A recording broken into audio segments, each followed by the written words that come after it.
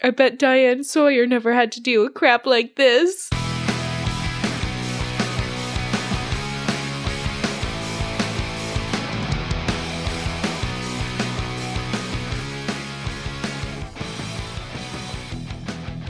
Hello, hello, hello. Happy 2023, guys. Yeah. This is our second episode of the year, but this is our first recording of the year. Well, I guess this is our second recording of the year. That is true. We did record our Patreon movie the other day, but yes, this is our first main feed recording of the year. Very excited to be back. Yeah, and it's also our first movie of the year because we have like the special first week episode, which brings us to our theme of the month, New Year, New Movie. Wow. Yeah, we wanted to do some movies that we've never done before. I personally am like in a stage where I'm like, I want to watch new things. Like, yeah, I think because we did so much rewatching last year that I'm like, I want to spice it up. I want to switch it up. So very excited to be covering some classics that we've never seen before. Yeah. There's so little overlap, I feel like, between what you've seen and what I haven't seen, or more like what I haven't seen and you have seen. Yeah. So we had to like go through the entire list of movies. We picked a lot of stuff that you guys recommended. Mm-hmm. We were really looking at like the top requested movies. So we hope you like the picks that we made. Yeah. It's a bit of an eclectic mix for sure. Yeah.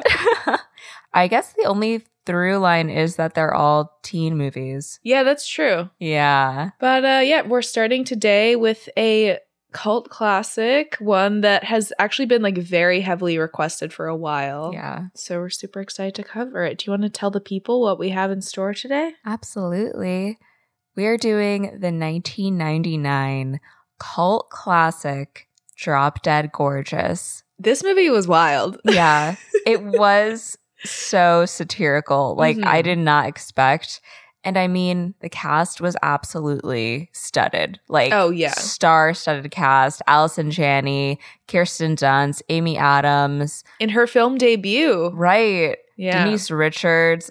They're just all-around great actors, which also just strengthened the ensemble so well. Mm-hmm. So mad that this movie has like shit reviews on like Rotten Tomatoes and stuff. Yeah, no, I really enjoyed it. It is like, it's a very dark black comedy, that's for sure. I feel like it's kind of akin to like a Heathers, but yeah, maybe takes it even further. But let's get into it. Should we talk numbers? Let's talk about the numbers, baby. The numbers. So the budget was $15 million. Which is actually like a pretty big budget, I felt, for this movie. And unfortunately, it was a little bit of a financial flop. They only made $10.5 million at the box office. And I did watch the trailer for this movie, and I feel like tonally, it really does not represent what this movie actually is. So I can kind of see like why it might flop, because it just looks like, oh, like this is just like a movie about pageants and not like this is a scathing black comedy satire. Yeah. So, yeah, the reviews from critics were mostly bad. I always think about that when I see certain movies. Like, we've covered a lot where we're like, do critics not understand comedy? I really don't think that they understand satire, because the same thing happened with Josie and the Pussycats, where they were like, oh my God, there's so much product placement, which is exactly what the film is critiquing. And I'm like, You've walked headfirst into the point. It's right there. The thing about Josie and the Pussycat, or actually, I don't know if this movie has good reviews, but like the parody Brady Bunch movie is like a very similar comedic style. Yeah. But I digress. The screenwriter, Lana Williams, was a pageant contestant herself, and she is actually in the movie as Jean, the third judge, who I feel like there could have been like a side funny storyline with her. Mm-hmm. I thought she was going to like rebel back against Lester Lehman or something, but it never happened. She's on payroll. What can you do? Yeah. Obviously, we had like a very star-studded cast, as we said, you know, Allison Janney, we had Kirsten Dunst, Amy Adams, Brittany Murphy, and Denise Richards, who I'm now realizing that I don't think I've ever seen one of her movies before, but I thought she was great in this. Like, I think she should do more comedy. I don't know, like, why she never, like, did anything more. Probably because this movie, like, quote unquote, flopped. Mm-hmm. But she was 29 when they filmed this while playing a 17-year-old. That's insane. Yeah. She did look very young. I was like, yes, you absolutely look like a teenager. But yeah, I really enjoyed her performance. I was kind of surprised. Yeah, she played, like, just such a realistic, like, unfaltering, funny character. Like, the way that she played it was so confident, and just, like, the words that came out of her mouth were so smooth. I was like, wait, what? Like, what did I just hear? It's like, my mom gave me this 39mm for my 16th birthday. Wild. Initially, they were thinking of Goldie Hawn and Sigourney Weaver for Annette and Gladys. And I'm wondering if, like, the wording, it's like originally saw, and I'm like, does that mean you wanted to cast them and you simply could not? Because those are some really big names. Oh, yeah. Those are big ticket names, especially, like, in 99, like, they would have been pricey. So I think either they said no or they couldn't afford them. Yeah. But I think they would have done a good job. Yeah. Kirstie Alley was really good. And I was going to say, like, Annette and Loretta have amazing chemistry. Totally. Like, the actors were a great pairing. Yeah, Ellen Barkin, who played Annette, was phenomenal. Oh, yeah. Basically, like, spoiler alert, from the fire onwards, the fact that she's just completely drugged up pretty much the rest of the movie. Incredible. She was great. Yeah. Well, we'll talk about it later, but there's a moment that's so fucking... I felt, like, emotionally charged, but it was also just so fucking absurd. I'm like, that could be so many moments. I'm excited to right. So, as we mentioned, Kirstie Alley is in this movie. She played Gladys, and she, I think, probably has the most, I mean, I'm not from Minnesota, so I don't know, but I think she probably has the most accurate Minnesotan accent in this movie, because Kirsten Dunst, she kind of slips in and out of it a little bit. She's kind of chilling. Yeah. I think that also they just let Brittany Murphy have a New York accent. Yeah. They were just like, sure, fuck it. But yeah, apparently Kirstie used Frances McDormand's performance in Fargo as her inspiration for Gladys, like using her dialect and her mannerisms. And that definitely came across. I was like, yes, this is a woman from rural Minnesota. Yeah, her characterization was spot on. I mean, it was a caricature. Not to offend anyone from Minnesota. I don't think you live a two-dimensional life, but it was very much like, this is my personality that I have decided to make my entire life. She's like, I'm a mother and a wife. And then I'm a pageant queen. Yeah. Always and forever. With that being said, we can jump in. Yes. But before we do, if you've been waiting to get some new merch, maybe you're like, it's 2023, I want to change up my wardrobe.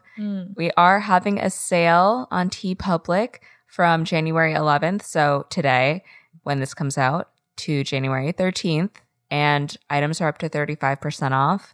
I can't tell you exactly which items will have what sale because I just got this email from TeePublic, but I would go check it out, especially if you've been thinking about getting something. Yeah, because also beyond just like shirts and sweatshirts, you can get our designs on tote bags, or you can get a sticker or a phone case, all kinds of fun stuff. I think you can even get a pillow. I think so. And our design is Raymond the Lifeguard. Well, one of them is. Yes. So are you telling me you don't want a Raymond the Lifeguard pillow? Our OG respectful king? Yeah, pretty great. With that being said, should we dive into it? Yeah, let's hop right into it. All right, take it away.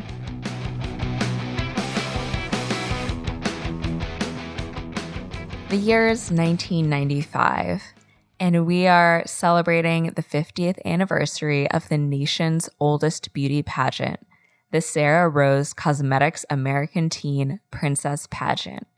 We see this caption that a documentary film crew was sent to a small town in Minnesota to commemorate this occasion. And then we see the Sarah Rose pageant commercial, It stars Adam West. Yeah. And he talks about the pageant and how it's been enriching the lives of teenage girls since 1995, 50 years ago. 1945? Yeah. And it provides opportunities for travel, scholarship, and you might even meet a few celebrities. Hey, and the girls in the commercial are like looking at Adam West. There's a really funny part where he's like, and that's why you, and then it's like, you, teen from Mount Rose, Minnesota, should sign up for the Sarah Rose Beauty competition. Which one of you will it be? And then we just hear like, and as the sand passes, so do the days of our lives. And it goes into the days of our lives. And that's when Kirstie Alley's like, she shuts off the TV. We kind of cut to this very barren high school gym, and Gladys, aka Kirstie Alley, is like, damn it, Iris, like, you DVR'd Days of Our Lives over this. That's a tape. Yeah, that's true, yeah. She just re-recorded over the tape. But, yes, she basically addresses I think 7 people in the audience, the girls from Mount Rose. We basically meet Gladys. She is the local chairman of the pageant organizing committee, and she gets interviewed by this documentary crew who he is never seen on screen, but the only voice that we hear like of the documentarian is voiced by Thomas Lennon, whose voice I recognized immediately. He's been in tons of stuff. Most notably for me, however, he is Ned in 17 again. Oh. But he's also in like Reno 911. Like he's done a lot of stuff. Yeah. Oh my gosh. Yeah. I did not connect those dots. Yeah. Well, you never see his face. So. Yeah. Yeah. But basically, he asked Gladys to comment on the people who think that most teenage beauty pageants aren't great. What do you think? And she's like, oh, yeah, I know what you big city bra burning women libbers might say, or like non-shaved, whatever, like might say about the pageants and that they're old fashioned and demeaning. But you're going to find that things are very different here in Mount Rose. First of all, we're all God-fearing folk. You won't find a back room in our video store. No, sir. Not here. You betcha. You betcha. So we pan through Mount Rose where we see like farming areas. There's a huge cow. It looks like a dairy plant, and a gigantic sign that says the oldest living Lutheran lives here. And then they interview the mayor, who's like, oh yeah, that old broad was dead a long time ago. But yeah, so they're a staunchly Lutheran town. And we just see like images of suburbia. There are some kids playing in the front yard. Mm-hmm. Definitely not like a wealthy area, but pretty middle class, lower middle class and stuff. We go into the car of Gladys Lehman and Iris, the other chairperson. They're driving to the Mall of America to get outfits for the fitness number. Gladys is like, nothing too showy. Iris is like, you betcha. She's like, we'll need a third judge. Oh, and we need to think of a theme. As Gladys is driving, we see her like swerve. Iris is like, look out. She almost hits Father Donegan, who apparently has a drinking problem. Oh my God. And Iris is like, that's why we Lutherans use Kool-Aid for the blood of Christ. So they get to the Mall of America, and Gladys decides to park in a handicap spot. Unbelievable. Crazy. They need to run into the store to pick out some outfits. And that is when inspiration strikes and Gladys thinks of what theme they're going to be doing this year. Proud to be an American. And like every other year, they have done some sort of America-related theme where it's like, yeah, I American, or like buy American, stuff like that. So this is a pretty consistent theme. And after this, we cut over to registration. And that is where we meet a very, very young Amy Adams playing Leslie Miller.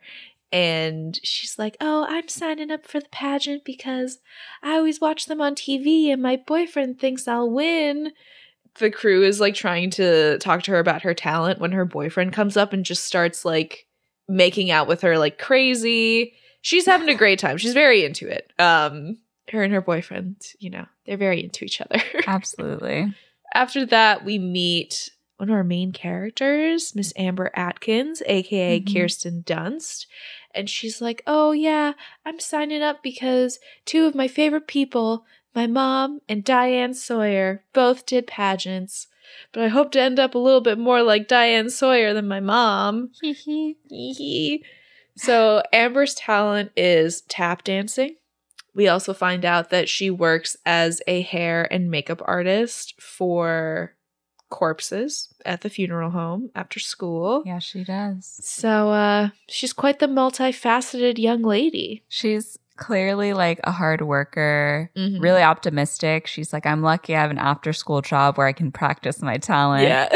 She's like tap dancing as she brushes like the blush on the cadavers. Yeah. So we go back to the Mall of America, and Gladys tells us that this pageant is extra super special because she was crowned Mount Rose's American Teen Princess when she was 17. And this year, her daughter, Rebecca Ann Lehman, is competing. So we go back to the gym and meet her daughter, Rebecca, played by Denise Richards, who tells us that this pageant is an important experience for every young woman. And then we learn a little bit more about Becky. We are at the shooting range. We see that she is vice president of the gun club. And she tells us that her mom gave her this 9mm for her 13th birthday. And she wrote in the card, Jesus loves winners. That's why no matter what she does, she aims to win. And we see the target that she's shooting at, bullets straight to the brain. Oh my All God. bullets in the brain. Literally crazy. So back to registration. We then meet Lisa Swenson, aka Brittany Murphy. And she's like, you know, if you're 17 and you're not a total fry, this is just what you do. And I will say, I mean, I always love watching Brittany Murphy. She's such a incredible performer. But I think they were just like, you know what, Brittany, just go for it. Like, do whatever. She's having I feel like a blast. They didn't even give her like a script. Like, I feel like she just kind of did her thing. Yeah. I feel like I've never seen her have more fun than in this role. So her talent is she's going to sing and dance to New York, New York. And she says that she fell in love with the city when she visited her brother there, and then pulls out all these photos of him in drag as like various Liza Minnelli, icons. Madonna, Barbara. Yes. Yeah. Also in her bedroom, she has just like all this New York memorabilia. She has like a giant Les Mis poster behind her. So she's destined for greater things. She absolutely is moving to New York the second that she graduates to live with her brother. Been there, done that. Yeah. So then we meet Tess Winehouse, huge German Shepherd lover. Even though she was brutally attacked. Yeah. And then we cut to Iona Hildebrandt, who is in the library, who was the Montrose winner of 1945. And she's like, I couldn't even keep my tiara because they had to use it for scrap during World War II. And we see like the image of her winning. She looks gorgeous. Mm-hmm. There's also like two officers standing next to her with like the tin cans waiting for her tiara to like be put in them to use for scrap metal. Yeah. So then we cut to our next contestant, which is Molly Howard. She was adopted 3 years ago by a Japanese couple to help them acclimate to America. This is a crazy storyline. Yeah. This, I think, also is the first time that like the R word is used. It's used a lot in this movie, and it's quite jarring. But we learn that Molly's talent is to line dance, and her parents are very excited because it's very American. I did read in the original script that there was like more with the Howard's biological daughter. Yeah, I was wondering because she like comes in briefly. Yeah. And she says something in Japanese. She's like, when are we moving back to Tokyo? I hate it here. And in the original script, there is like a description of her character that says, well, her English name is Tina, but I don't know her birth name. And it's like she's intelligent, graceful, like an ideal candidate for the pageant, but they like totally shun her because she reminds them of their old life.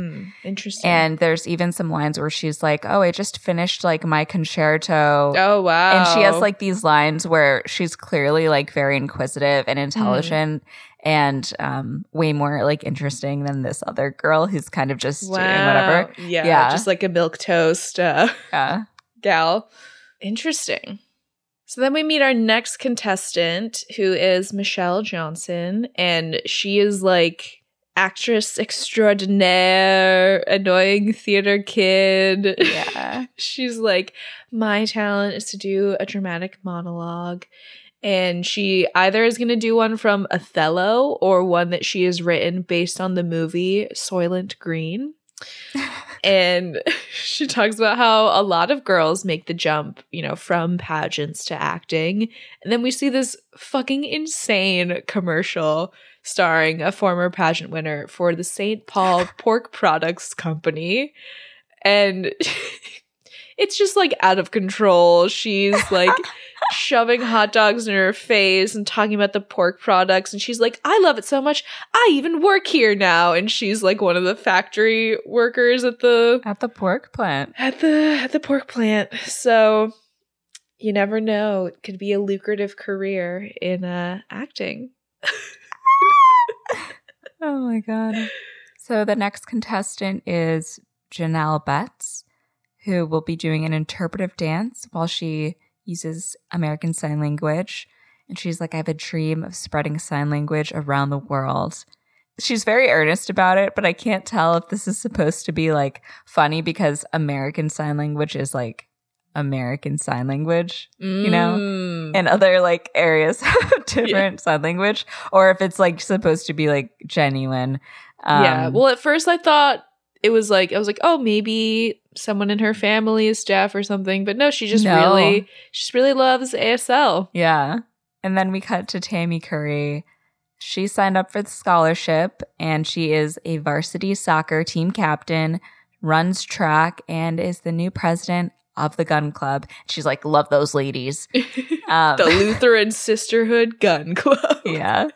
She says she has a good chance of winning despite what others think. She beat out Becky for president of the gun club after all. Cut to her riding this big old tractor through her parents' like farmland, I guess. And she like looks at the camera. She rides the tractor, goes over the hill. Huge mushroom cloud of fire. That tractor blows up. That was shocking. I had no idea. You didn't see it coming. Yeah. Like, I know the movie is called Drop Dead Gorgeous, but I didn't think that was like... It's early on. Literal. Yeah. So yeah, we already have a death in the first 15 minutes of the movie. So we then cut to Tammy's funeral where Gladys is like, you know, sometimes it's hard to understand God's plan, but the show must go on. And we then cut to this like high school bathroom where we see these more like alt gals. And one of the girls is like, oh yeah, Tammy's death, not an accident. She got iced because she wins everything. And this time someone didn't want her to. Oh. There's a conspiracy. So we go to the dance studio where we meet choreographer Cloris Klinghagen. Think like Miss Patty. Think Miss Patty from Gilmore Girls, except like much more cynical and a chain smoker. Yeah. I also thought that was like, this is like the anti-Miss Patty. This is like the Miss Patty from another universe. Yeah, exactly. And she's like, the crew picked a good year. I bet it comes down to Amber Atkins and Becky Lehman. Yeah. So after this, we cut over to the hospital where we see a sign that in one direction is the burn unit and then in the other direction is like the eating disorder unit. Like they have a whole building for it. And they also have an anorexia and bulimia wing. It's pretty shocking. And that is where we meet Mary Johnson, who is the current reigning winner of, you know, the Sarah Rose Miss American Teen Princess Montrose chapter. And she is very anorexic, like she's quite ill. Oh yeah, she's sick. And she says yeah, she says that winning really changed her life. And Amber comes over. She actually comes to visit Mary once a week to do her hair. And as she's brushing her hair, it's like falling out in big clumps. And the thing with this scene, okay, so this is kind of like emblematic of what doesn't quite work in the movie for me, because like I did enjoy it, but there's some things that, because the satire isn't super pointed at like the pageant world, it's kind of just like pointed at everything, where everything is fair game to be made fun of. Stuff like this, or with Hank's brother, feels more so like punching down at the individual rather than, oh, if we're satirizing like the beauty pageant world and like what it represents and like all the pressures that it puts on like women, that I could like get behind. But this just kind of feels like punching down on like people with eating disorders, which doesn't really like work for me, at least in like terms of comedy. Yeah, I mean, it's definitely incredibly dark.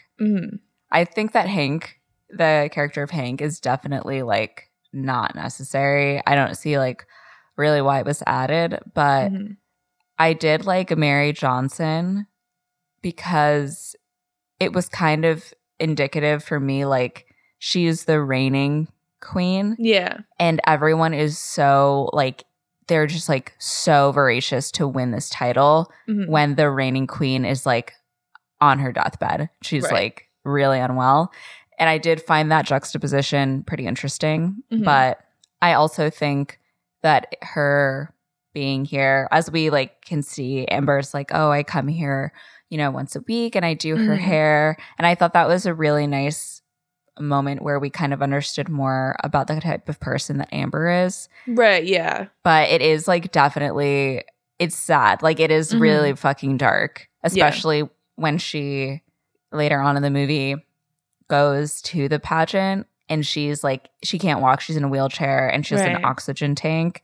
And it's like really fucking dark. Yeah, I feel like it could have worked more if the satire was like a little bit more focused. Yeah. Because it kind of comes off almost as just like pointed at small town America at a lot of points rather than like the pageant world. So I feel like sometimes it just kind of got lost in the sauce, where if it was like super pointed of like our focus is the pageant world, I feel like it would have worked a little bit better for me. I do think that in the movie they talk about the pageant world, but I think it's also a huge there's a huge focus on like, in this case Minnesota, but I think like any small town that you're like dying to get out of, that you were born into. Yeah, totally. So this is when Miss Becky Lehman comes in, and she does have this line that is incredible, where she's like, lights, camera, and me without a stitch of makeup. And I'm like, oh my God. That's a great Instagram caption, by the way. So she has shown up. She pretends that she comes to visit Mary all the time. And Mary just looks at her and she's like, who are you? And she's like, who am I? Oh my God, this is just a silly little joke that we do all the time. Who am I? Who are you? It's me, Becky. And then she just like dumps some chocolates on her lap. And Amber's like, nice, Becky. She's anorexic. And then Becky, insane, covers her ear and she's like, she's skinny, not deaf. Unbelievable. Also an insane line. So that happens. Yeah, that's what happens. And then we cut to Amber's trailer. Well, she lives in a trailer park and we're in the bedroom of the trailer. And Amber says that she has dreams. She dreams of winning, getting out of Mount Rose, and being a big-time reporter like Diane Sawyer. And she says that guys get out of Mount Rose all the time for hockey scholarships or prison, but there's really no way for the women to get out of Mount Rose. And so she shows the crew all the photos of reporters she aspires to be. And then we meet Amber's mom, who literally like barges in. She's like, I need you to get me some smokes. And she sees the camera crew and Amber's like, oh, they're here to just like document my life. And they wanted to see my bedroom. And her mom is like, well, if they ask you to take your top off, make sure you get the money first.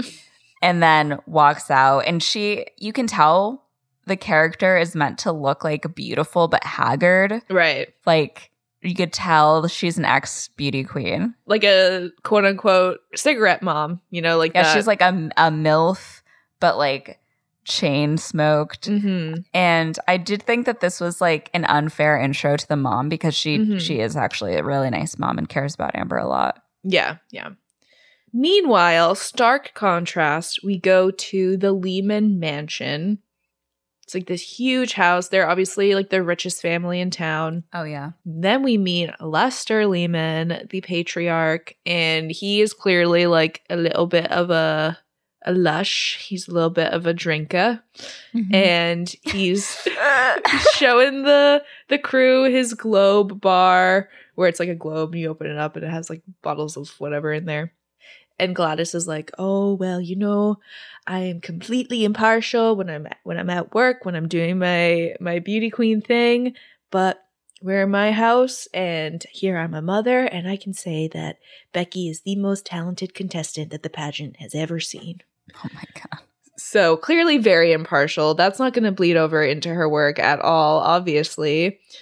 So after this, we cut to information about the interviews, and we get to meet the judges. Judge number 1 is John Doe, spelled Dough. I did not realize until very late into the movie that was a play on like John Doe, Doe. Yeah. And I was like, wow, I'm stupid, but that is very funny. I knew his name was John, but I did not even realize his last name was Doe until just now. Yeah. So he is a local pharmacist, and it's his first time judging. So he starts to mention how he's actually never been around young girls, and he's like, I don't find them attractive. I know that's what you're asking. I wouldn't get off on it. Did someone say something? And we're like, no. Judge number 2 is Harold Vilms. He owns a local paint and hardware store. It's also his first year judging. And he ends up like fighting with his brother Hank, who is like mentally disabled. Mm-hmm. And that's like a whole other thing. Harold says, I'm so excited to be judging. This is like the best day ever. I also got asked to paint the hall the same day, or like, I think he's painting the Lehman showroom. Yeah, something like that. Coincidence? I think not. Mm-hmm. And they're going to use the money to get his late mom a proper headstone and move her to the cemetery. Yes. We then cut to the Lehman furniture store, and Lester shows him around. He's like, oh, let me know if you like anything. I'm the owner. And he's basically like this really slimy salesman. Oh, yeah. He's like talking to the customers like, oh, you know what? If you get that, like I'll throw in the hutch for free. And then like whispers to the camera like, little do they know the hutch is already included in the price. He also like at a couple times in the movie just like throws out some anti-Semitism. Yeah. Very casually. And he then like slaps his assistant's ass and then walks away. And that is when the title card says like judge number 3, Jean. So his assistant is the third judge. So they're all in his pocket. We all know what's going down. Oh, yeah. Miss Becky Lehman will be winning the competition. And we have the first dance rehearsal. It's now a week before the pageant. I don't know where the time has gone. Yeah. And they hold these chairs above their heads. They rehearse the dance. This is happening in like someone's side yard, basically. Mm-hmm. They're obviously dancing and like working out. So they're wearing like shorts and tank tops. But people have come from the neighborhood to like watch the girls rehearse. Like pretty normal. Yeah. People are like watching the practice. Except our judge, John Doe, is fucking creeping behind a van. And he also has a video camera. And he's like, oh, I just keep it in the glove compartment in accidents or insurance. Whatever. It's totally normal. He's like, you have a camera. No one's accusing you of anything. Unbelievable.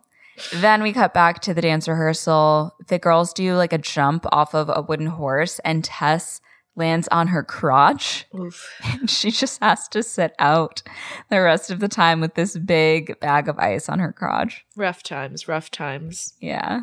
So then we get our one and only kind of scene in the school before all the pageant stuff really starts ramping up. And we see that Amber also works part-time in the cafeteria. So she's hustling, she's making money, doing what she can. And while she is washing the dishes, we see that Becky goes up to the captain of the football team, Brett Clemens, and is trying to ask him out, trying to see if he wants to hang out this weekend. And he actually like dodges her. He's like, oh no, like I have practice tonight. And she's like, what about Friday? We're gonna go and tip cows. And he's like, oh no, like I got stuff going on Friday. Mm-hmm. But he's looking at someone else. Yeah, and Becky absolutely clocks that he is looking at Miss Amber Atkins. Mm-hmm. So they walk up to the window to give Amber their trays. Brett is like totally goofy smiling at her. He wants to like chat with her, obviously, but Becky is like, oh my god, like give her the tray, you're holding up the line. And then she like tries to like take his tray from him. He's like, oh no, like I'll wash it myself. He like sprays the tray. Becky dumps hers and walks off, and Brett's like, sorry about that. Oh, you got some lutefisk in your hair. And she's like, oh, must be Wednesday then. Good for you, Amber. We learned that lutefisk is codfish that's been salted and soaked in lye for a week or so, and it's best with lots of butter. Thank you, Miss Iona. Thank you, Hildegard. Thank you for the info. So, back in the cafeteria, Brett is like, oh, by the way, like I was just saying that I'm busy on Friday, but like I'm actually not, if you wanted to do something. Ooh. And Amber is very excited, and he actually seems like genuinely a nice man. She's like, oh, I would love to. Oh, gosh darn it. I'm probably going to have to work at the funeral home, you know. It's so busy this time of year. And they're like, yeah, hunting season, LOL, lots of dead bodies. Yeah. He's like, okay, well, I'm leaving here early to go do some duck hunting, but maybe I'll call you tonight. And she's like, yeah, I would love that. And she's super excited.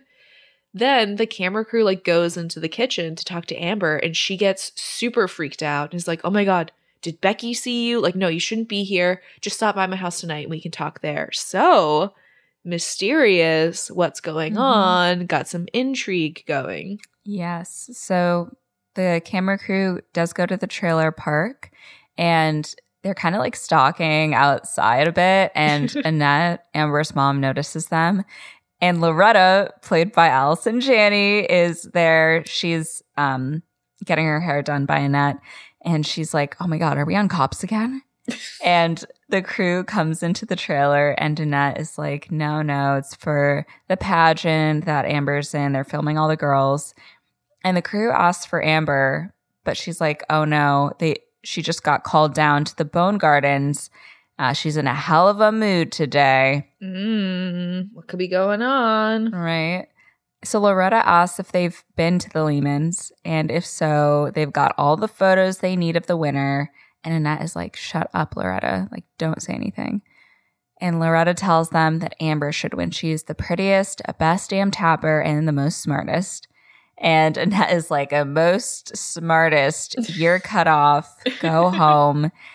There's definitely like, Annette does not want Loretta to talk. Yeah. There's something going on. Yeah. We don't want to talk bad about the Lehmans. Right. So the crew asks Loretta why she thinks Becky's going to win. And Annette is like trying to push her out. But she tells them that they're the richest family in town. It's front page news when one of them takes the shit. And then she's like, can one of you crew members give me a ride home? And Annette is like, don't let her fool you. She lives at 2 trailers down. And she's like, so it'll be a quick ride. I love Loretta. She is such a great character. Yeah. And I mean, as we'll see later on, she kind of is like, she's like a second mom to Amber. For sure. So yeah, I really enjoyed their relationship and how Loretta's part kind of gets bigger as the movie goes on. Mm-hmm. So we then go to the funeral home. Amber's working away. She's working on one dead body, and she goes over to uncover another one, and it's Brett. No. Yeah. He's got bullets right to the brain, right between the eyes. Brain bullet. Yep. That's Chekhov's gun for you. Exactly. They ask Amber if she's sad about Brett, and she's like, no, it's just a hazard of the trade. And I don't have time for boys anyway. I got a lot going on. Aw. And then she says, but it is strange that he was shot between the eyes. You don't often see that. Mm-hmm. Cut to Becky Lehman loading her gun, and the crew tells her about Brett's death, and she's like, oh, really?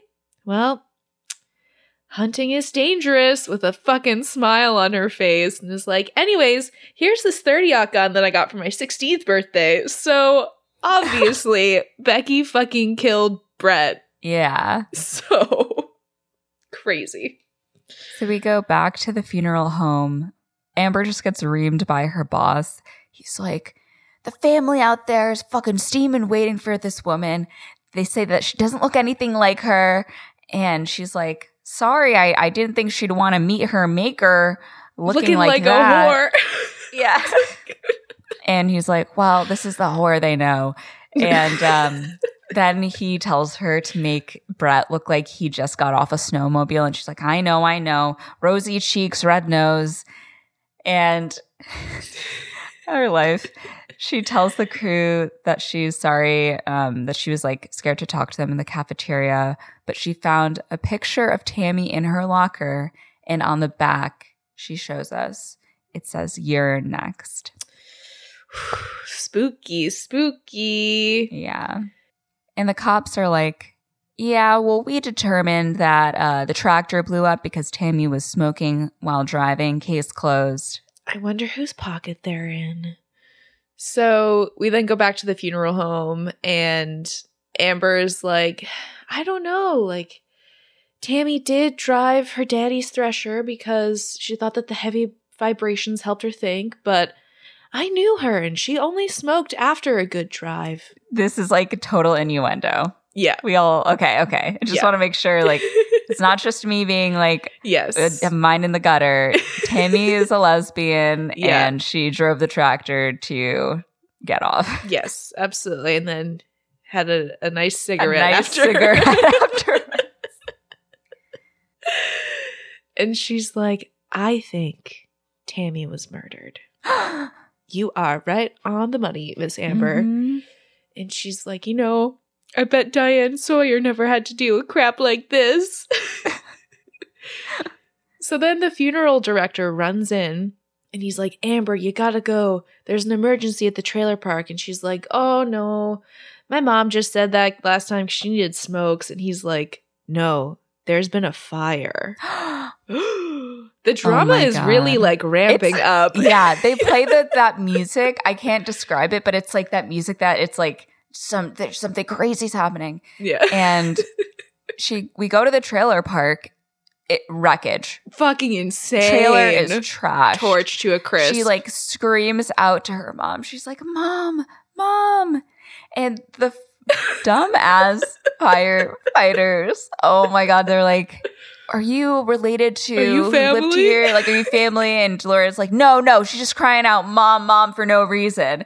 And Loretta tells her that her mom is alive, and we see Annette on the stretcher. And Amber's like, I'll be right behind you in the hearse. And Loretta's like, Annette, don't let that scare you. Oh my God.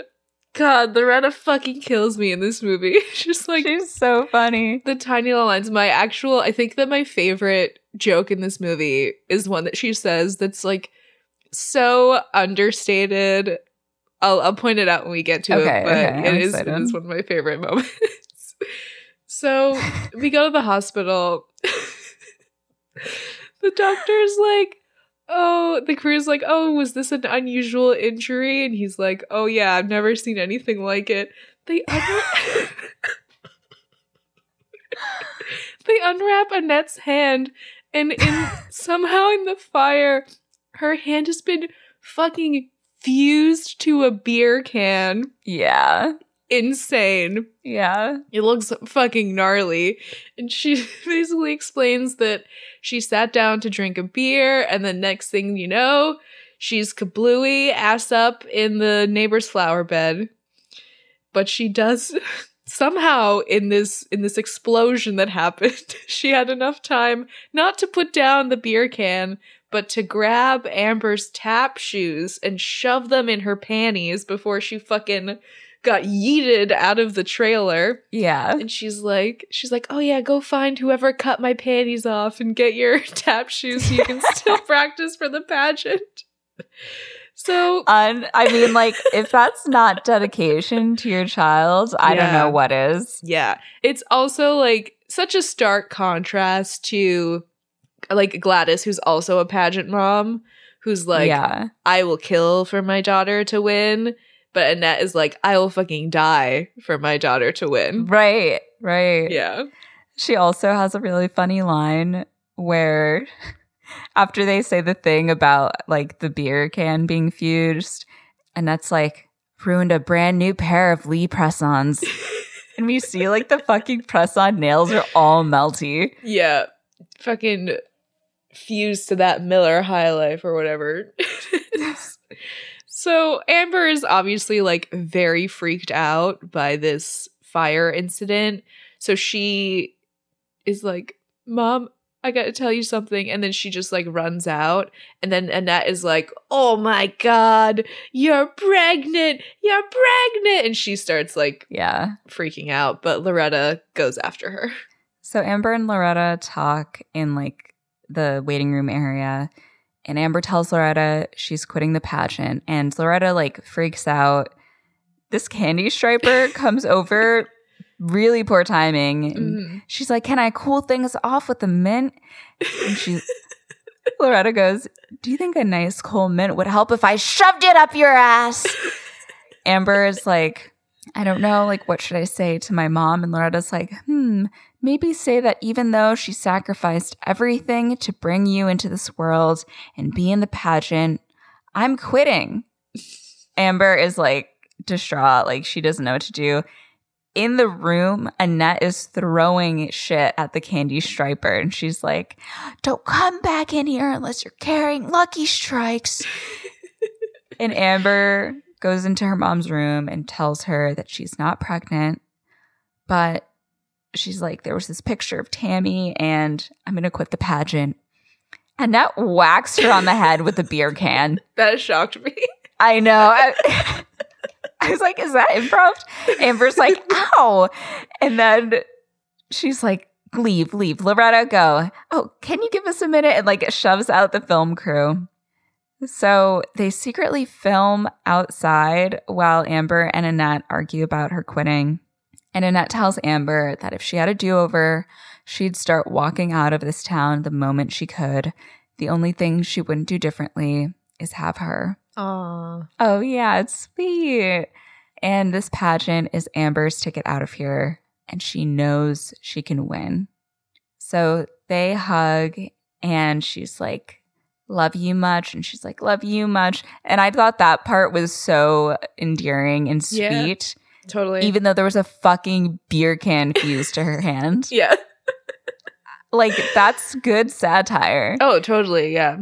So we then have a quick cutaway to the brilliant police of Mount Rose, Minnesota, who are like, oh, the Atkins fire? Well, after a thorough investigation, we concluded there was no foul play.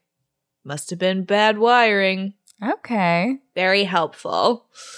We then arrive at, what is it? Is it like a bar or like a, where do they go? It's the VFW.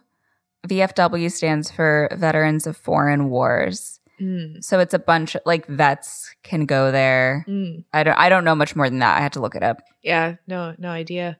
But they go there for their one-on-one interviews with the judges. Mm-hmm. Gladys reminds them that American teen princesses do not cross their legs like streetwalkers, and also reminds them that the judges are just as nervous as they are. We then cut to the judges like completely stone-faced and fucking out of it, except for John, who is like chomping at the bit to get the young girls in there. So the first question that they serve up to these ladies is, if you could be any tree in the woods, what kind of tree would you be? And we get a couple of different answers: dogwood, bonsai, and then Amy Adams just goes, green. We get some other various answers. More notably is Becky's, where she says, one with strong roots in a community like Mount Rose, with a solid Christian trunk and long, leafy branches to provide shade for disabled kids on a hot summer day. We then get like another one of these moments with Hank that they just like throw in there for no reason other than like to be cruel, where there's like this through line about how like his pants are open like this entire time. I did read in the, again, how factual is IMDb, but they said that Hank was added because in screenings, males didn't find any of the male characters relatable. So they added Hank. And at first I was like, wait, what? And then now I'm wondering if that's like supposed to be for the male humor. Like, I guess men would like enjoy, which is insane. Which is like, crazy. Yeah. Holy shit. That kind of makes more sense because it does feel like very out of place. Yeah. With the rest of the movie, because he's not there for any sort of plot purposes. He's literally just there to be like a punching bag. Yeah. That does kind of track for me. But in any case, that is what's happening. They also ask them who they would pick to be president, dead or alive. Mm-hmm. Becky says, my mother, because she would solve world hunger with one of her blue ribbon rhubarb pies and create world peace with one of her prayers and still find time to look beautiful for my dad, Lester Lehman. Jesus. Fucking insane. Then it's Amber's turn to get up for her interview, and she has a whole separate list of questions, unlike everybody else. And what they ask her is to name and spell all the United States in alphabetical order, which I would not be able to do. It's a lot to ask to mentally arrange them in alphabetical order. And yeah. But she does it. Yeah, she does do it. She starts off very tentative, and then it's like 3.5 minutes later, and she is like confidently finishing the list. West Virginia, Wyoming. And they're like, that is correct. Good job. So can't keep Miss Amber Atkins down. No, you cannot.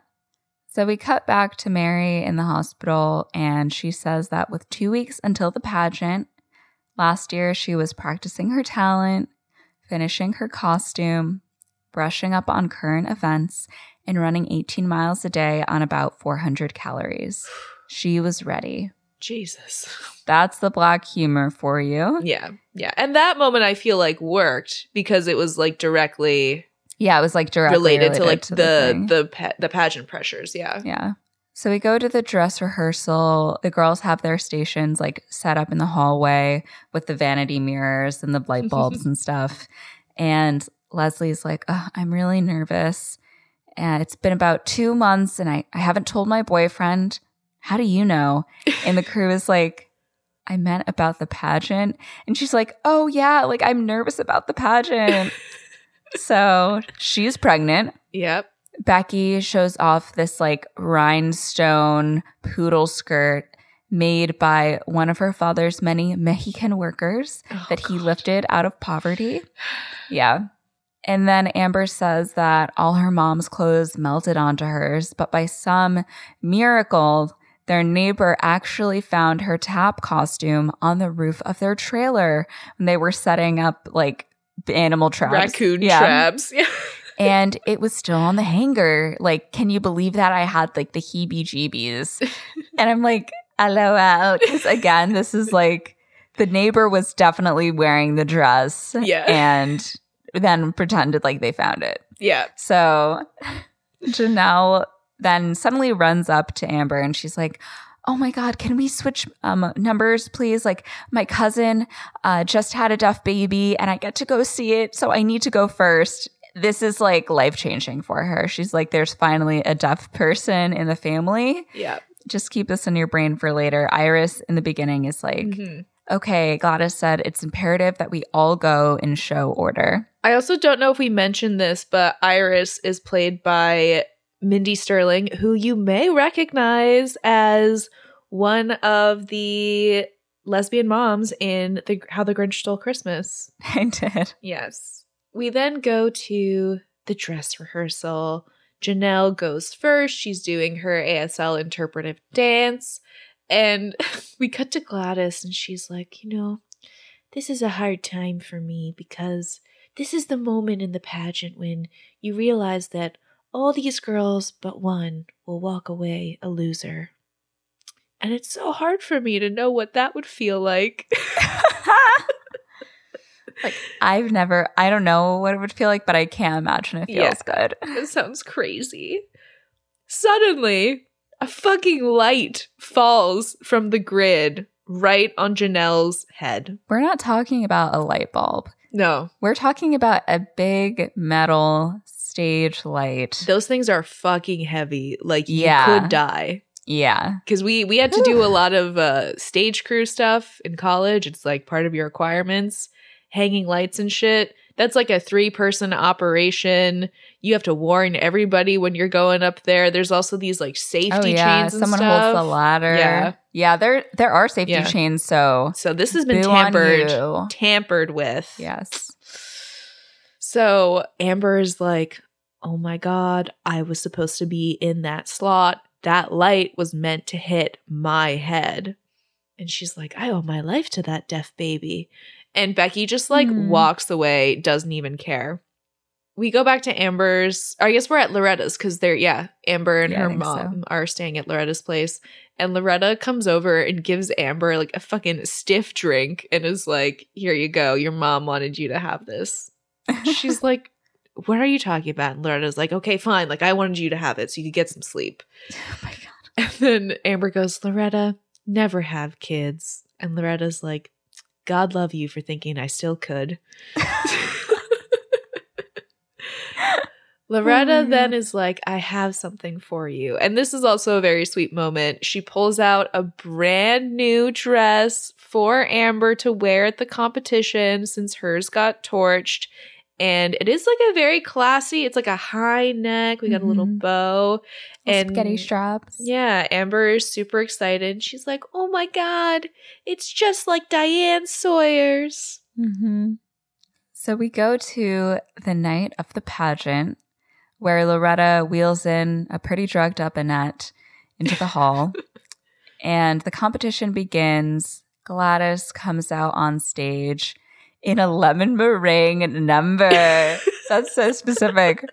She wears like 8 different dresses throughout the entire night. She's the most well-dressed person on stage throughout the night. She's like, well, this is my time to shine. So she welcomes the crowd and she's like, all the contestants have one thing in common tonight. They're all proud to be an American.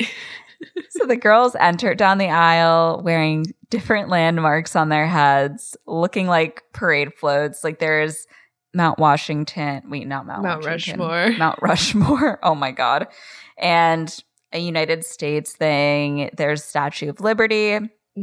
So then we see Becky who says, I chose Mount Rushmore because to live in a country where you can take an ugly old mountain and put faces on it, faces of great Americans who did so much to make our country super great, well, that makes me, Rebecca Lehman, proud to be an American.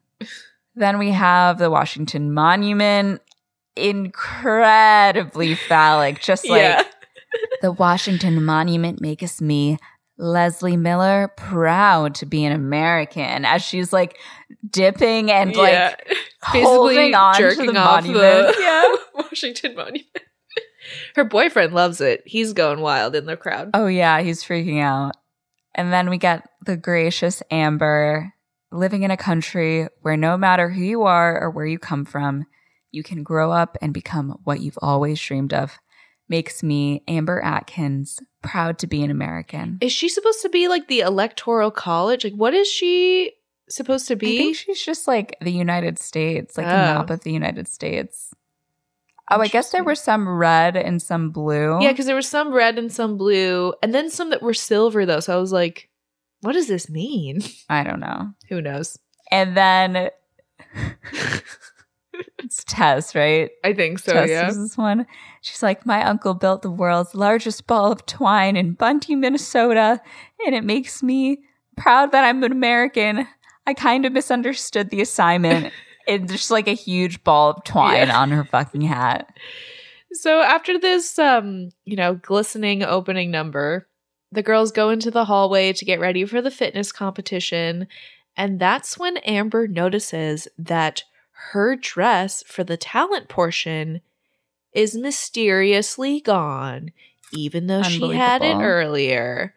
And Iris comes in and is like, oh, ladies, we got to get ready for the physical fitness routine. But Amber is really pissed off. She actually ends up going over to confront Becky about like stealing her costume. Mm-hmm. And Becky's like, I don't know what you're talking about, but like you're throwing around some pretty big accusations. So if you want to say something, just say it.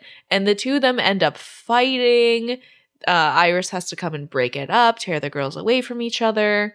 And I can't remember if it's in this moment, but I think that Amber goes like, I don't like her. And somebody's like, nobody does, like in the background.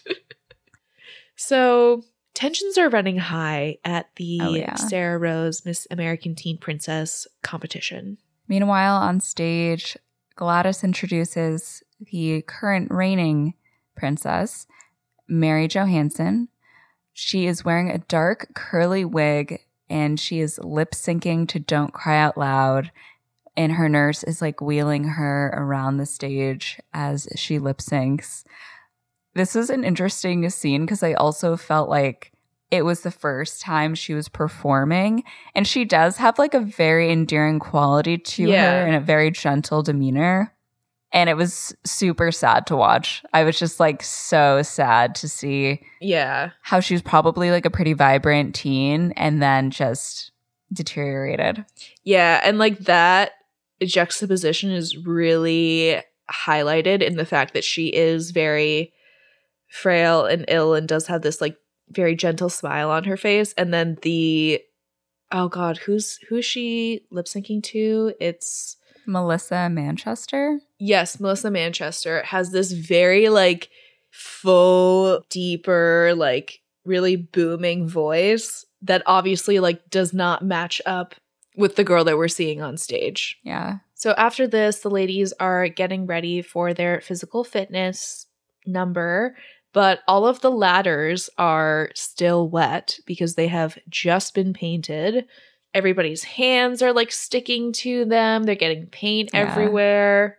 The girls are about to go out for their number when Cloris comes over and she's like, okay, guys, the opening number looked good, but now you guys actually have to dance. And then she gives them all Vaseline to put on their teeth because that way they will have to smile big because it's like fucking disgusting and you don't want to like taste it. Put it in your mouth. Yeah.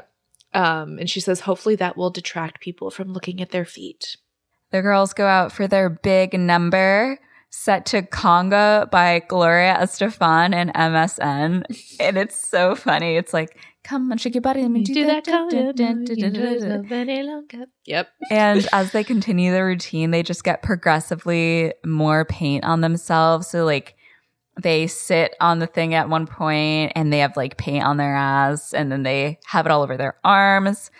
Kirsten Dunst is kind of like pumping it out. Like she's good. She's definitely the best of the bunch for sure. Yeah. I was kind of surprised that they didn't use red paint. I felt like that was the more obvious joke because they like sit on it and get it like on their butts and stuff. So like it would look like a period stain, but no, it was blue paint.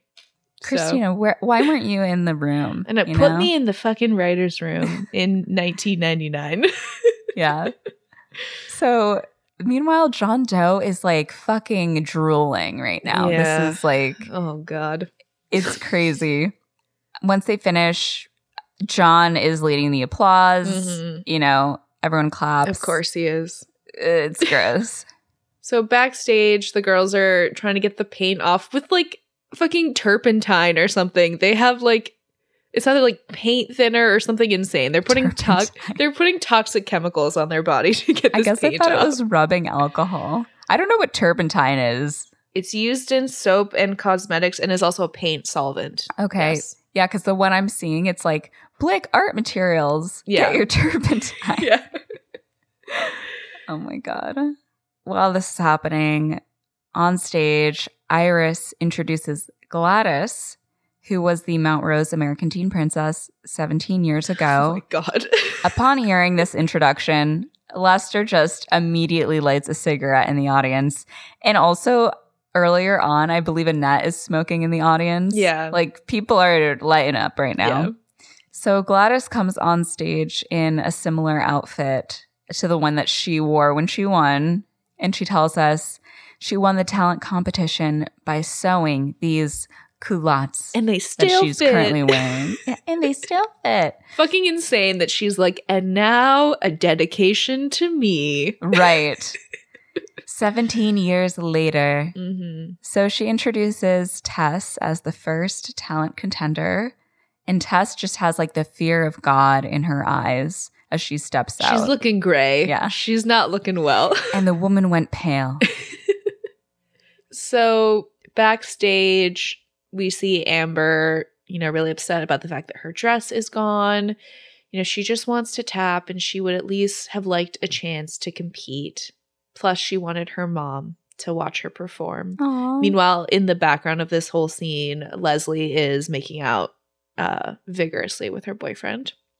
We see Tess's number. Her talent is to imitate various dog barks by breed. Yeah. And then the iconic German Shepherd does her impression. She's an icon. She's a legend. Yes. So backstage, Cloris goes up to Amber and is like, Amber, please take this black. Like, it's like a very simple black dress leotard situation. And she's like, it's not special, but you have talent and you don't need to hide behind sequins. Hell yeah. Get out there and kick some Lehman ass. Amber is very touched. She gives her a big hug. So Amber's going to get to perform after all. Or is she? We'll have to find out. So the next person to perform is Lisa. She does a chair while two wrestlers wrestle. I'm wondering if one of them is her boyfriend. It was pretty like homoerotic, so I was like, what's going on here? And then she's like, go Muskies. The actress girl does her dramatic reading of a Soylent poem set in 2024. I know. I was like, wow, the future. I was like, we know what Soylent is. Like, I did look up the movie Soylent Green because I'd never heard of it before. It's like a sci-fi movie. I've heard of it, but only in that one of our friends, we can include his name or not, but Cameron came across this dating profile of a girl who was like, we can go out if you guess what movie this is, and had a bunch of like emojis. And we did so much research to find out like what movie is this? I remember this happening, and we could never figure out what the movie was. It was Soylent Green. Well, he was like, I think it's Soylent Green. Like, this all makes sense.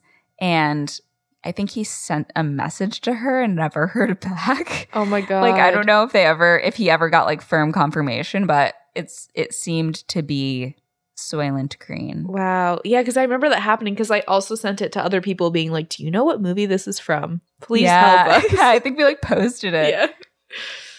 So while this is happening, backstage, Amber tries to talk to Iris about like still performing, but Iris says that she's not allowed to wear a new costume because the rules state that all costumes have to be approved by Gladys in advance of the competition. Which is fucking bullshit. And Amber is infuriated. She's like, even though my costume was stolen, like, you're just pretending not to see what's going on. And she even, like, I think says to Iris, like, this is bullshit. So yeah, and she's like, excuse me. She cusses. So she then goes over to Gladys and is like, Gladys, I'm going to be doing my tap routine in this costume. And Gladys is like, oh no, honey, I'm afraid that you had to have your outfit approved a week before the pageant. I can't possibly approve that skimpy little thing. There are kids in the audience. So fucked. Shit is rigged. Amber begs her to let her perform because she didn't do anything wrong. And Gladys is like, that's my cue. And then goes on stage. So Amber runs away in the hall. And the ladies comfort Amber. They're like, this isn't fair. Lisa offers her costume to Amber and tells her it's already approved, so she is allowed to wear it. And she's like, I don't have to compete. You know, my family only needs one Liza, and my brother's legs are much better. LOL.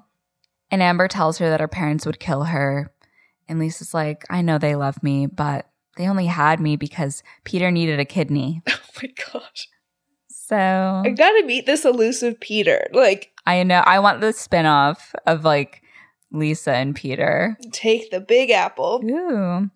So on stage, Gladys introduces contestant number 6.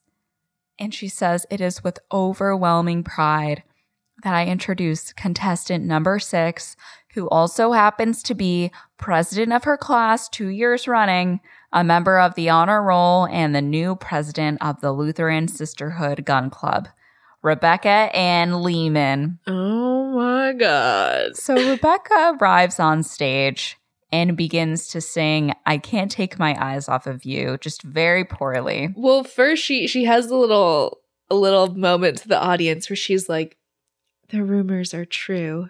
I do have a special fella in my life, and I wanted to sing a little song just for him.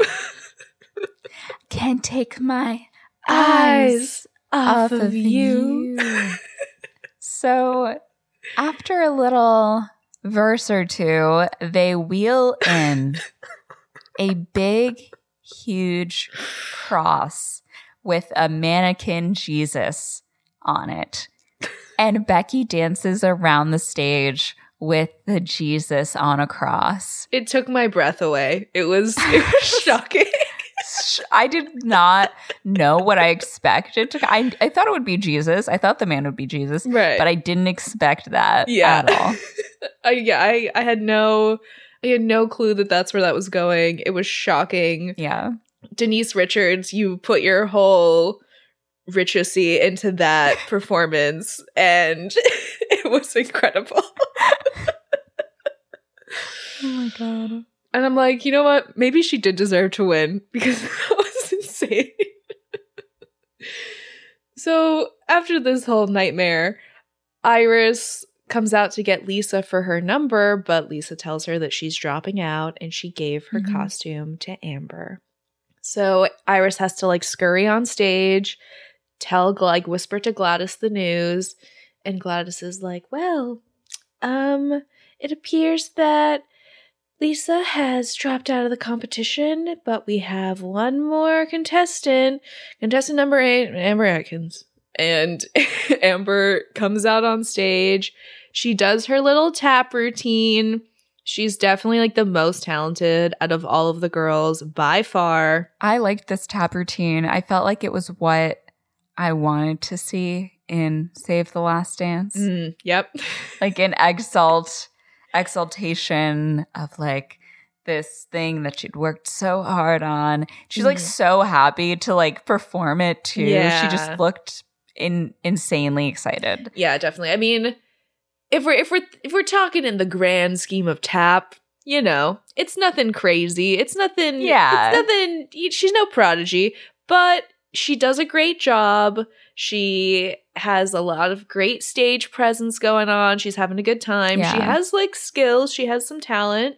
It's the kind of thing where it's like, oh yeah, this is like amazing for this town. But like maybe if she was in a bigger big a pond, it might not be quite as impressive, but yes, she definitely is the most talented out of all of these girls for sure.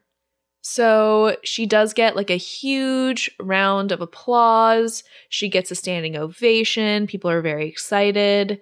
And Gladys quickly comes on stage to get everybody to fucking shut up because she clearly just outshone her daughter. And is like, all right, now it's time for the judges to go make the toughest decision of their lives. And the judges leave the room to deliberate. Sorry, I just needed to look up this tap dancer. I was going to say she's no Savion Glover. But I was like, wait, I want to make sure I know his name first. Great tap dancer. So anyways, the judges are in this back room and the crew comes in and they're like, do you know who you're going to pick? And John is like, well, we've got to like compare scores and figure out a winner. We have no idea who the winner is. And Hank is like, I know who the winner is. I know who the winner is. And John ends up like standing on the table and tackling him. Crazy. Everyone is unhinged. Yep. Meanwhile, the girls are waiting backstage and Leslie asks if anyone has talked to Janelle. And Amber's like, oh, I brought her some flowers yesterday morning and she's super happy because the blow to her head made her deaf. Her dream has been actualized. Also, again, Amber, just the sweetest gal. She's like, yeah, agreed. I stopped by this morning. A sweetheart. Sweetheart. While this is happening, Becky is just like pissed that the results are taking so long. Just being a super mega bitch. Yeah. And then Iris comes out to tell them it's time. Yes, so the girls all get on stage and Gladys announces the second runner-up and winner of, and this was shocking to me, a $50 scholarship to the Votech of her choice. 50 whole doll hairs. Yes.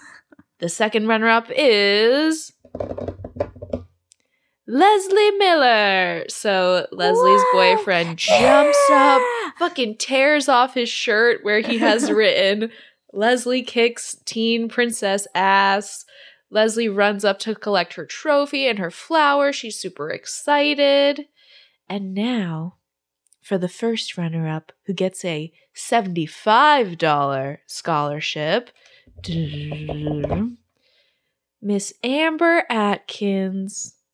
Oh, all the girl, like everybody goes to hug Amber because obviously they love her. She's great. Yeah. She goes to collect her trophy and her flowers. She's like, you know, putting on a smile, but of course is disappointed. She did want to win. And now it's time to announce the winner of the $500 scholarship courtesy of Lehman Furniture and an all-expense-paid trip next weekend where she'll be competing for the title of Minnesota Teen Princess. Gladys doesn't even like fully open the envelope. She like can't get it open and she's like, oh, whatever. It's my daughter, Becky Lehman. And everybody claps. She wins. She's so excited. Right. Gladys literally fucking tears the tiara and sash off of Mary and goes to put it on her daughter. So, no justice in Mount Rose. No justice. I was kind of like wondering if maybe they were gonna like switch it up. Or maybe like, because she doesn't open the card fully and then maybe Mary picks it up and she's like, says Amber. Says Amber Atkins. Yeah. Yeah. But I also thought that like this would be the end of the movie, but it actually goes on even further. I would say this is the natural end of the movie, but I liked what they pulled out, you know? Oh yeah, me too. So after the ceremony, everyone leaves the hall. They're heading out and Mary and Annette get loaded into the ambulances, their respective ambulances, not the same one, to go back to the hospital. And Leslie is stoked, thinking that she got second place. I think her boyfriend tells her she actually got third place. Yeah. But either way, she's like happy. They ask Amber if she's disappointed about not winning. And she's like, well, like in tears, at least I got to compete and, you know, my mom got to see me dance. I guess the number 8 only worked for Diane Sawyer. Oh. Then we cut to Lisa's dad and he's like, was it worth it to quit? And Lisa's like, yeah, Amber should have won. And her father's like, Peter never would have pulled shenanigans like this. And then Lisa breaks the news to her parents that Peter is gay. In an insane way, too. She's like, yeah, well, Peter's gay. He's gay! Dad is shocked. And I'm like, you must know that he is performing. Like, it doesn't seem like a secret that he's like performing as Eliza Minnelli and Barbara. And yeah. They're proud of Peter. They love Peter. Yeah. Like, he's the golden child. It's true. So Becky tells reporters how excited she is that she's the winner and she's going to go to state. Then we have this big-ass town parade to celebrate the new American teen princess, which is, of course, paid for by the Lehmans. Duh. We have this, like, giant swan parade float. And Becky doesn't want to go to the top of the float because it smells like gasoline and her dress is going to reek. But Gladys is like, it's from Mexico. Everything smells like gasoline. Get up there and smile big. So she does. Becky does go up to the top of that float. Oh, yeah. Little does she know that it will be her undoing. Meanwhile, Amber and Leslie are riding in the car behind them, just getting fucking pelted with the fumes from this parade float. Oh, they're inhaling that into their lungs. So Gladys then lights these sparklers that are on the side of the float because it's supposed to make it look like the swan is gliding on a lake of fire? ? Yeah, what? And of course, these sparklers end up like catching on fire. The whole float explodes like a fucking mushroom cloud. It's crazy. Yes. There is chaos. The crowd runs. And we actually see the explosion from, I thought was like a very cool POV. It's from behind when Becky and Leslie are sitting in like the car behind them and they're looking at the camera. And I think right before Amber says, yeah, this isn't quite how I pictured it. And then it's like giant explosion right behind them. Yeah. So the crowd is running everywhere. There's chaos. Becky has been torched. She has been burnt to a crisp. There's no surviving that. Gladys is running around. She's like, Becky, get up. Baby, we gotta go to state. So even in this moment, she still has her eyes on the prize. And Gladys just kind of ends up losing it. She yells at the crowd that's obviously staring at her. And she's like, oh, this is just a town full of losers. And then she points at Amber and she's like, that should have been you, you white trash. That should have been you dead on that float. I should have killed you when I had the chance, just like I did to Tammy.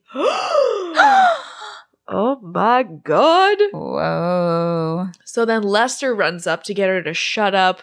Cops run over, but not only cops, because it's the fucking TV show Cops that is there to film, which I thought was a great little thing that they put in. I totally missed that. Yeah, so the cops run up to arrest her, and then they show the other camera crew, and the guy is wearing a hat that says Cops. Okay. Yeah. Okay, yeah. That's too funny. Which I thought was a great thing they included, because multiple times through the movie, people are like, oh, are you from Cops? Yeah. Is Cops filming you again? Yeah. Funny info about this director. He actually directed a bunch of episodes of Reno 911. Oh, wow. Yeah. There we go. So as the cops are arresting Gladys, they're taking her away. She decides to throw Lester under the bus, and she's like, you should arrest him. Like, he sells reproductions. All of his furniture is as fake as my orgasms. Oh. So, wow. Yes. And meanwhile, the doc crew is like, hey, we good to see you again. So we go to Becky's funeral. Iris is now the acting chairman, and she takes the tiara off of Becky's coffin and puts it on Amber, the new American teen princess. I know.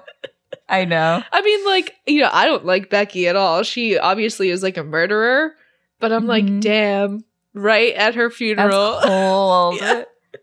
And Loretta's like, Amber, what's wrong? And she's like, I didn't want to win like this. And Loretta's like, you're a good person and good things happen to good people. And Amber's like, really? And she's like, well, no, you're just really lucky, but you might as well enjoy it. So, and again, this is where I kind of thought the movie was going to end, but it doesn't. No. Keeps on going. Psych. So in the trailer park, Amber tells the crew that she never liked Becky, but she didn't deserve to die in the belly of a swan. And says that the whole thing is just kind of sad and lame at the same time. Yeah. And that's when Loretta comes up and is like, Amber, you got a letter. And it's a packet from State because she is now going to compete for Miss Minnesota. They look at the itinerary and they're like, oh my God, I get like a consultation with a makeup artist. There's a choreographer. But the most exciting thing, they get to stay at the airport. Howard Johnson. What? Oh my God. So exciting. And Amber's like, oh my God, I only have 4 days to pack.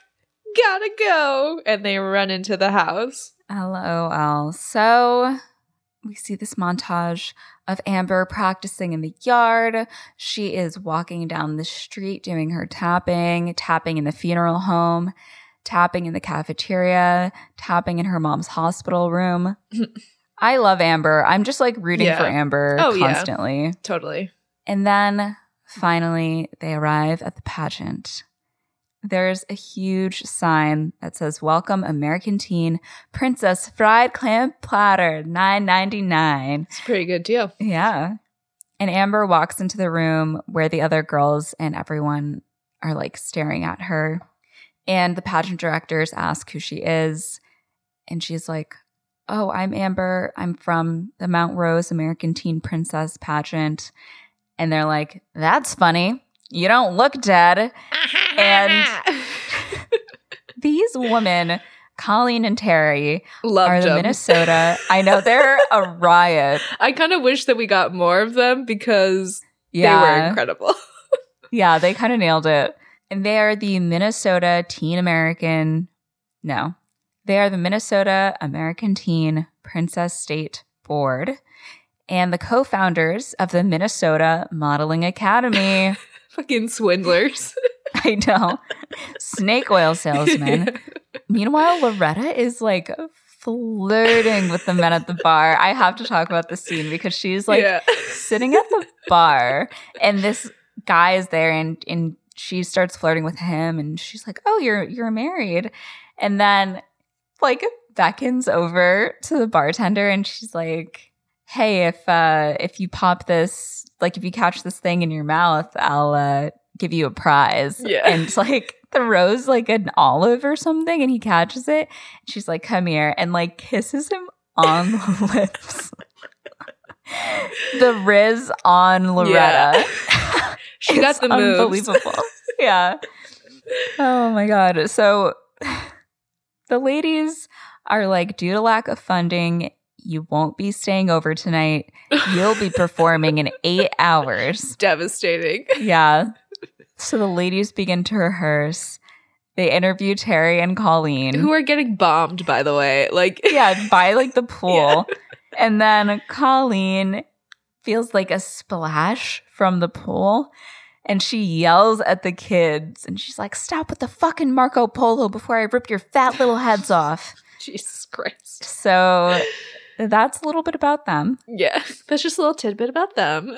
And Amber is just like getting ready, but she sees the other contestants in their gorgeous gowns and like clearly have more experience. So, and the one girl with like giant boobs. Oh yeah, the girl sitting next to her. Yeah. And then Amber turns to the film crew and she's like, well, I have a little secret weapon of my own. And then shows us her Vaseline and she's like, shh, don't tell anybody. Oh, Amber. She's so out of her league here, but I love her. Oh my gosh. So there's then like a little luncheon situation and there's this huge seafood buffet. I would be all over that. Let me tell you, I would be like, one of everything. 3 of everything, please. I will take it all. Lobster tail. Another lobster tail. Yeah. Oh, you got crab legs? Oh, you got oysters? Hand them over. So everybody is loading up on the shellfish, all the contestants, the film crew members, And Amber is like, oh, none for me. I don't eat shellfish. My mother always said, don't eat anything that carries its home around with it. You don't know the last time it's been cleaned. So true, Quan. Yeah, I'm like, that's fair. You kind of got me there. Yeah. She then goes and talks to Miss Minneapolis, who's like, oh yeah, I've been in 35 pageants, and my most memorable was Miss Teen America in Vegas, where my roommate did Adam West. And then there's like a little thing on the screen that says like Mr. West was unavailable for comment. That's when we see all of the girls get up and rehearse their talents. So we see Little Falls is playing the violin. This other girl sings opera. Another girl's dancing. Like, these girls are clearly a lot more talented than Amber is. Like, Amber's good, but it's just a different league. They're opera singers. Like, it's a whole other thing. So Amber's like, oh man, like I should just go home now. Now it's time for Miss Minneapolis to get up. And she's about to start her performance when she's like, oh no, I need a minute. And everybody thinks it's just nerves, but she ends up puking on stage. Yeah. And thus begins a nightmare. It's like, what was that mockumentary show? American Vandal. American Vandal. The shitting scene. Yeah. It's like insane. And we see like all of the girls like leaning over the different like the levels of the hotel and just like So in the news we see a reporter telling us that today a beauty pageant turned ugly, and we see clips of all the contestants puking due to a salmonella outbreak from unrefrigerated shellfish. Joining them is David Richardson, a member of the film crew, and he's like, I've never seen anything like it. And I live in LA. And I'm like, that's scary. Yeah. So Ed, the sound guy, and the contestants are wheeled out to go to the hospital. Amber Atkins is crowned the winner, and they ask her how she feels, and she's like, I need to take a shower. And then she tells them she wishes her mom was there, and she and Loretta do wave, and Annette is waving back in the hospital. So it's sweet. So it's in this scene that has, or like I guess the scene right before this, it has my favorite joke probably in the whole movie. Oh yeah. So as everyone is fucking throwing up, puking their guts out, Loretta comes out of a room with the bartender and she's like, do you think they heard us? Like that's why everybody's throwing up. Oh my God. So that was my favorite joke. It was like so small, but I like physically laughed out loud when I heard that. I was like, that's incredible. Oh my God. Because then also on the news report when Amber is like waving to her mom, Loretta's like, hey Annette, I got some.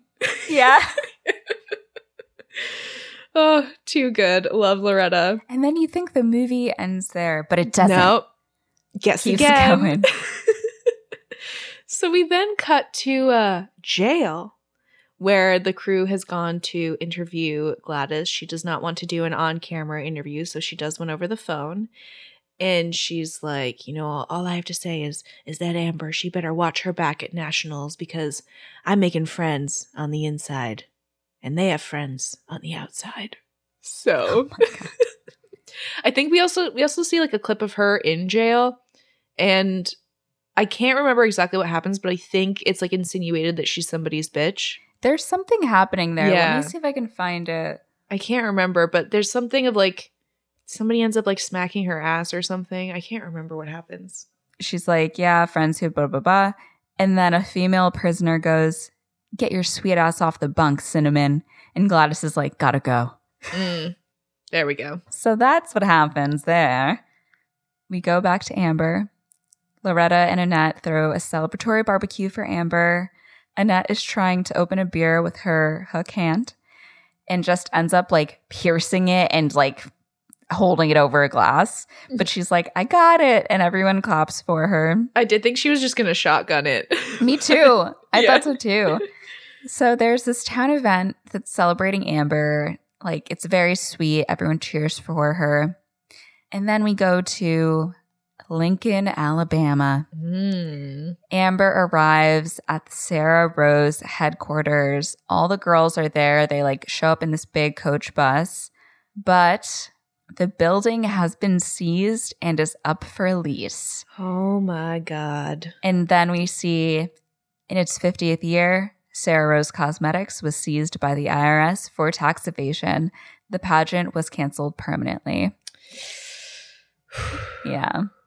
And then another caption, but in its passing, we are inspired by the spirit of many young women who were its heart and soul, and the many who gave up their lives in pursuit of the title. And the girls just like bash in the windows. They fucking tear down the Sarah Rose like logo statue. Yeah. That place is going to be defiled. Oh, yeah. I love a good display of female rage. And I think that this was like a great kind of like cap off to it, where it's like, oh, we fucking went through hell to get here and now it's just done. So they fucking tear down the institution that made them suffer. So I enjoyed that. That was great to see. And then Amber walks back on the bus. Yeah. She does no tearing. She doesn't destroy anything. Doesn't feel passionately about it. Yeah. And then we get our little coda at the end where we get a where are they now, if you will. Mm-hmm. Leslie Miller entered the Chaska School of Beauty and was working her way through as an exotic dancer. Yes, ma'am. She was last heard from somewhere in the Philippines. If you see her, please call 1-800-X-Queen.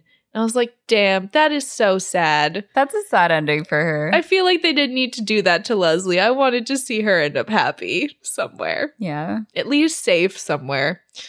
We then also see that Harold Vilms died unexpectedly of Lyme disease from a deer tick bite, which left Hank the store.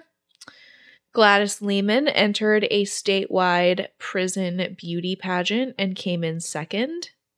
And then she escaped from the prison. She did. And we see this crazy sequence where she's like on the roof of a grocery store with a fucking shotgun.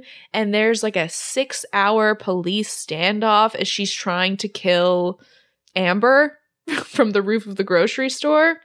And then a local reporter was struck by a stray bullet right in front of Amber. So what does Amber do?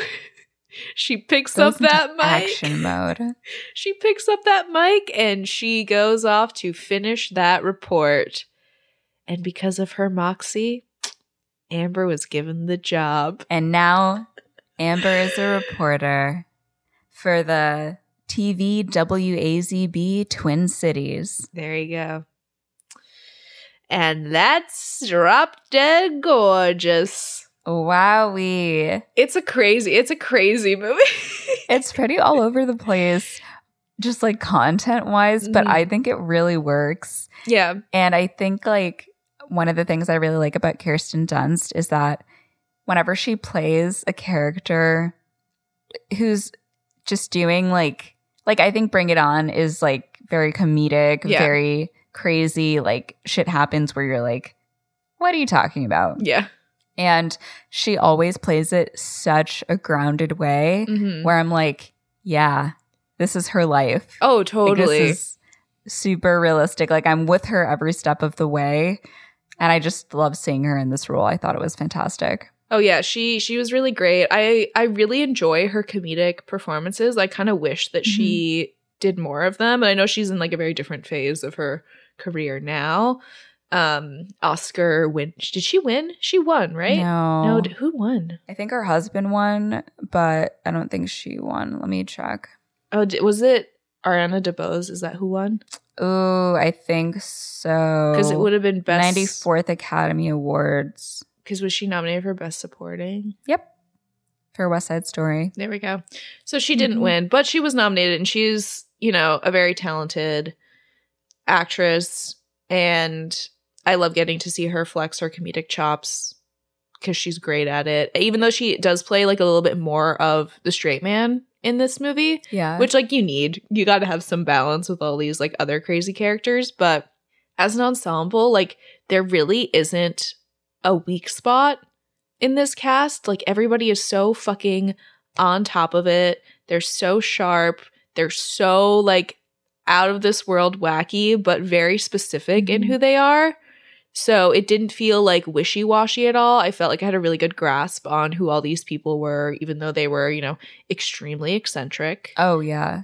I think if it was a less talented ensemble, it would have fallen apart really easily. Totally, yeah. This script would have crumbled.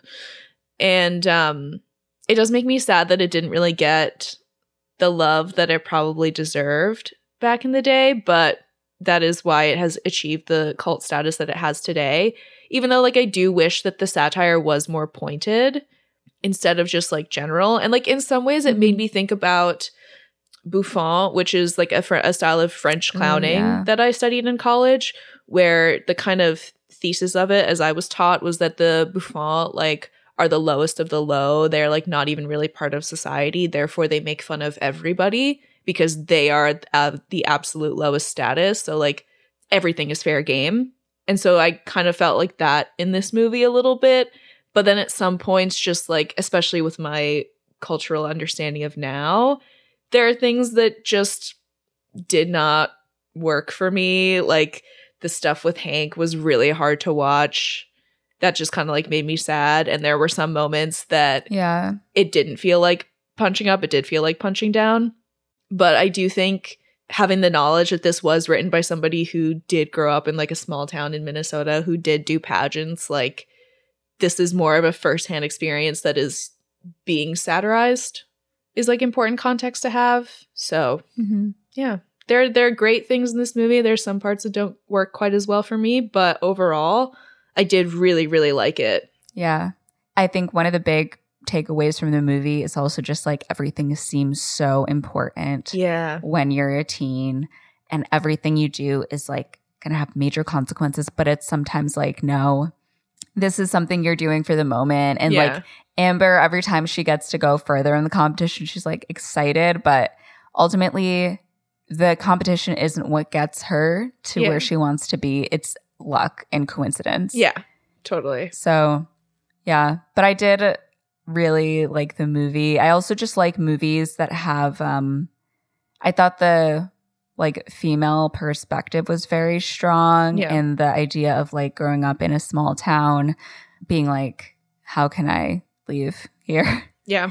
And the pacing was really good until the jilted end where it was like, we're finishing the movie. No, we're not. We're still going. Yeah. But I would definitely watch it again. Oh, yeah, definitely. For sure. And I think I would definitely recommend it to people. I think it's, like, an important movie to look back on, especially because it was so tonally different to all the other teen movies that came out in, like, 99. Like, I think about She's All That or 10 Things I Hate About You. Like, this tonally has something different that I feel is maybe almost more akin to, like, an 80s movie. Interesting. There was a Teen Vogue article that I, like, perused about Drop Dead Gorgeous, and it did actually compare those specific movies. One of the I can't believe I didn't mention this. One of the biggest things about this movie is that there isn't a romantic lead. Like, it's just Amber. Yeah. And obviously there's, like, that brief flirtation with Brett, but it's not even, like, on her radar really. Totally, yeah. And it's about her and her life and not about, like, this romance that she gets caught into. It's not about anyone else, which is pretty unique. Yeah. There's only, like, 2 male characters in the whole movie, practically, like 2 or 3. Yeah. So that I really liked. If I want romance, I'm going to go to other movies for that. There's no shortage, but yeah, right. Yeah. I like that they didn't feel the need to, like, shoehorn anything like that in there because it just isn't necessary. It doesn't serve the narrative in any way. So yeah, message to all the writers out there. Sometimes there doesn't need to be a romantic lead. Yeah, exactly. Yeah. Well, on that note, should we give her a rating? Yeah, I'm going to give it a 7.5. I was also going to give it a 7.5. Twins. Wow. Oh my God.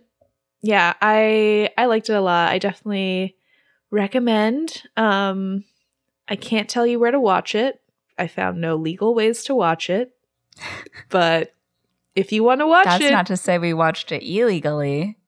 I'm not saying anything. Yeah. Maybe you own the DVD. Yes. Maybe your local library has the DVD. Ooh, yeah. Maybe you've ordered the DVD from Netflix. I don't know if that's still included in subscriptions. Can you? I think you can order it, but I think you have to pay for it. That company is so confusing to me. Yeah. Whoa. But I think it's like a totally like separate from the streaming. Gotcha. Because that's what it used to be, but yeah, exactly. Yeah. One last thing before we hop off. We have both, as a New Year's resolution, decided to use Letterboxd when we watch movies. So follow us on Letterboxd if you'd like. Yeah, it also might give you a sneak peek to what's coming up next. Yeah. But if you'd like to follow me on Letterboxd, I am IDK Christina.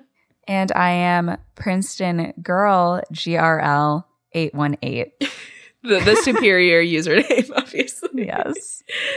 And also a reminder that our Patreon episode came out today. So if you want to listen to our Stick It episode, head on over to our Patreon. It is $5 a month, and we have lots of cool perks. So be sure to check it out. But yeah, before we log off, just want to remind you, if you want a little more extra content, you can always follow us on Instagram at Movies That Raised Us. You can follow us on Twitter at MTRU_pod. You can follow us on TikTok at Movies That Raised Us Pod, and you can send us a good old-fashioned email at moviesthatraisedus@gmail.com. And we will see you next week for another movie. Yeah. I'm Mo. And I'm Christina, and our theme song is by Garrett Schmidt. Bye.